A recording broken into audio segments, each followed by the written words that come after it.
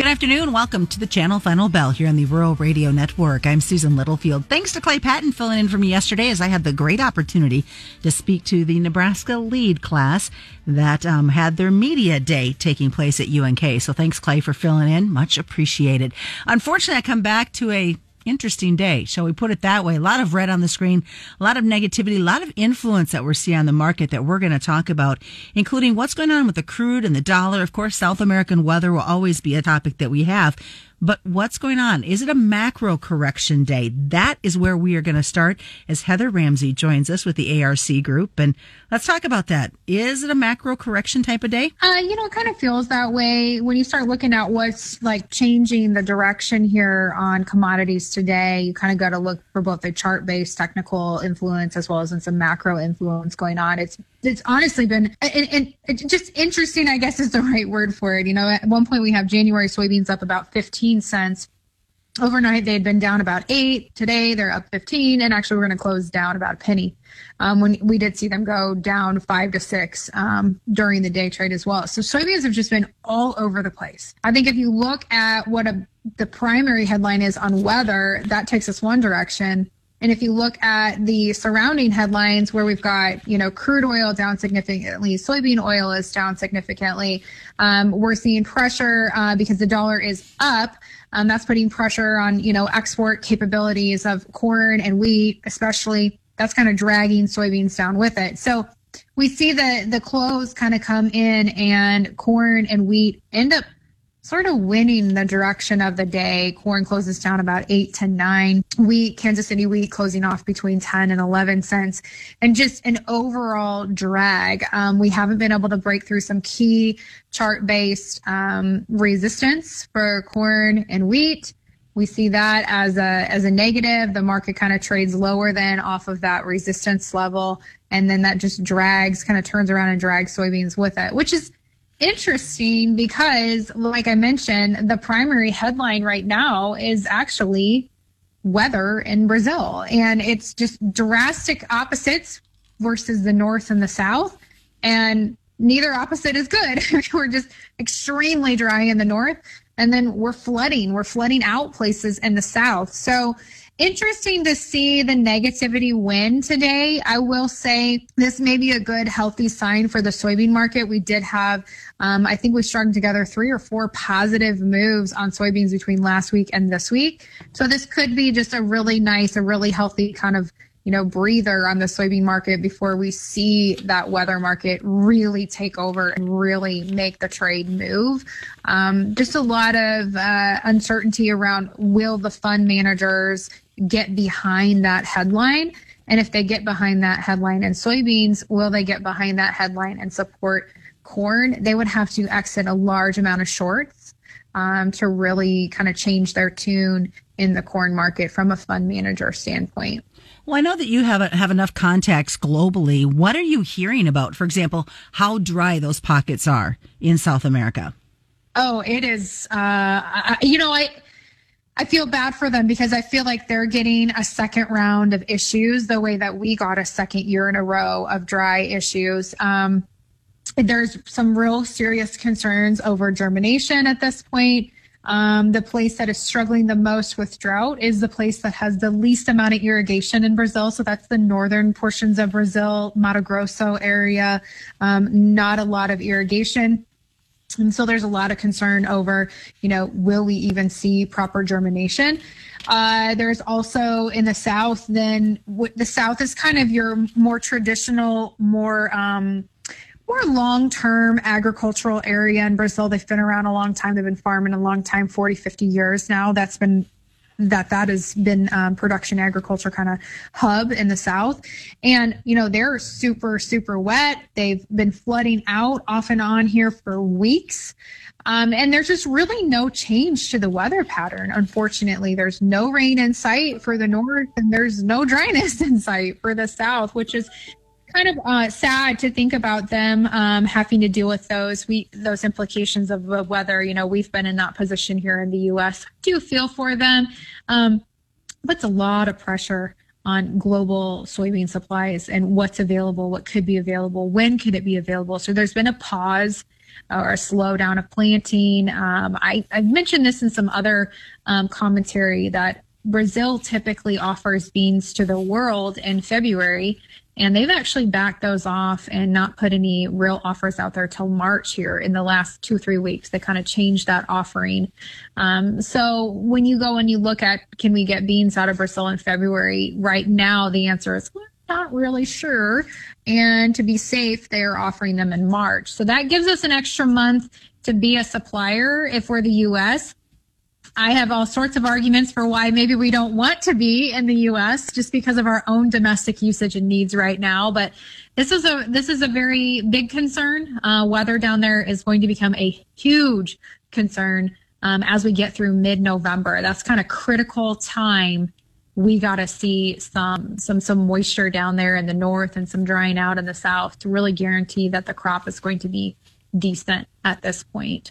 Well, especially when we've seen the lack, and I know we'll talk more about this second half, but the lack of export opportunities for the states, it's kind of sad to say that one man's trouble could be another man's benefit. Yeah, you typically tend to think that, and I think that's a fair assumption. It'll be very interesting to see how much we can actually capitalize on that, given where our own stocks sit and what the drive in the soy oil, the soy bio world, like what does that development and continued usage and demand look like? Right now, if everything stays as is and keeps on in the trajectory that we're positioned to be in, we don't have a lot of room for wiggle room in our own stocks if we're going to fulfill some of those future biofuel needs. All right, more is coming up. It's the Channel Final Bell on the Rural Radio Network. Fontanelle Hybrids is combining with Channel and the other 9 regional brands to become the new enhanced Channel Seed brand. So what does that mean for you? Well, for starters, a best of both worlds product portfolio as both brands come together in 2025. Also, greater local agronomic support and more innovation and digital tools. Contact your local Fontanelle and Channel Seed professionals today for the best discounts. Read and follow pesticide label directions, grain marketing, and other stewardship practices. KRVN. Welcome back to the Channel Final Bell on the Rural Radio Network. I'm Susan Littlefield as we're continuing our conversation this afternoon with Heather Ramsey. Heather, of course, is with the ARC Group. And during the commercial break, I had a question I was thinking about, and then you brought it up in topic about the what ifs for South America. What happens if they don't get this crop in a timely fashion? And you said we've got like a 20-day window, or they have a 20-day window at this point. Yeah, they really need to get that first crop planting done here in the next 20 days so that they have adequate, seasonality available to growing a quality first crop. And what I mean by that is, northern Brazil has less of that seasonal, temperature and moisture changes than what we're used to here in the Midwest. We have 4 very distinct seasons, or at least 3. And they don't really have that in Brazil. There's a wet season and a dry season. I mean, technically this is supposed to be wet season and they're not getting the moisture. So they kind of run their planting windows based on when do those seasonalities hit as far as when is moisture prevalent.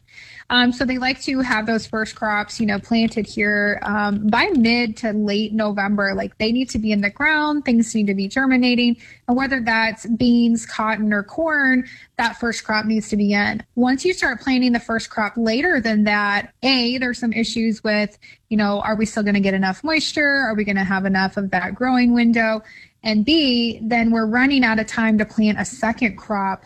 And then there's a time period of fallow that's required sometime June, July through August, September, right? So that second crop has to be able to be planted then and be out of the field before that fallow time is required by Brazilian, agricultural law. So there's a window here where we've got to see this first crop get done so they have time to do that second crop. If they don't, then they'll abandon the second crop potential. I think that is really what the question here is for Brazil is what can this first crop potentially look like? And then how much of the second crop are we reducing at this point? And I think everybody kind of realizes that, that second crop of safrinha corn, that's pretty important to global numbers, as well as, just to Brazil in general. They use a lot of their own corn for, cattle, livestock, that kind of thing. So that's pretty important to have them have that crop. I also think from an overall soybean number, we rely on massive crops from Brazil to go into that global soybean supply, that overall number. So if we're going to cut that down again, what does that look like from an overall stocks number globally? We are definitely, like I mentioned before, U.S. soybean stocks are pretty tight. We've got some supply here, but if the bean processing facilities and biofuel plants continue to come online as projected, that is really going to cut down on those stocks for us. We're not going to have much available to kind of help everybody out with. And so when you look at a food security standpoint, this Brazilian weather could be a pretty big deal here if it doesn't get straightened out in the next 15 to 20 days. Now, we've had September numbers. You and I were also talking about this before we started the program. September sales had some decent numbers for exports. Not a lot of chatter about it, though. No, really, it's been pretty quiet. We finalized. There was a bunch of revisions that happened late because of some governmental things. And so we had some finalized numbers come out on exports for corn, soybeans, and wheat for September. I thought those numbers were pretty good. Exported 90.8 million bushels of soybeans, 124 million bushels of corn, and 68 million bushels of wheat during the month of September. All of those numbers are higher. The corn and the bean numbers are higher than 2022. And they're better, I think, than what everyone was kind of expecting at this point in time. So this storyline that, corn is low because we don't have any exports, I think is kind of a stretch at this point. We do have exports. Maybe it's not the, gung-ho exports of, 2009 and 10 and, and 18 and 19, all going back in history, right? But when you're looking at rebuilding an export program after having massive global crisis in multiple arenas, it takes a little bit of time, So I feel like these September numbers are great indicators of the direction we could be headed here. When you think about, I mentioned global soybean stocks. When you think about global corn stocks, most houses in the U.S. have a pantry. You want to just go to the pantry and grab your food. Well, the U.S. is literally the largest corn pantry in the world. And here we are actually putting forth some exports. I think this is a good sign. Well, lots of great stuff we looked at today, Heather. What's the best way for folks to get a hold of you guys? Yeah, give us a call. 402-484-7474 is an extension 125 is my direct line. Check us out online at agrisconsulting.net. All right. Just a reminder, commodity futures and options do involve a substantial risk of loss, not suitable to all investors. And that's the Channel Final Bell. It's brought to you by Channel Seed and your local Channel Seed professional. Pick this up as a podcast at ruralradionetwork.com or wherever you subscribe to those free podcasts. And that's today's Channel Final Bell on the Rural Radio Network.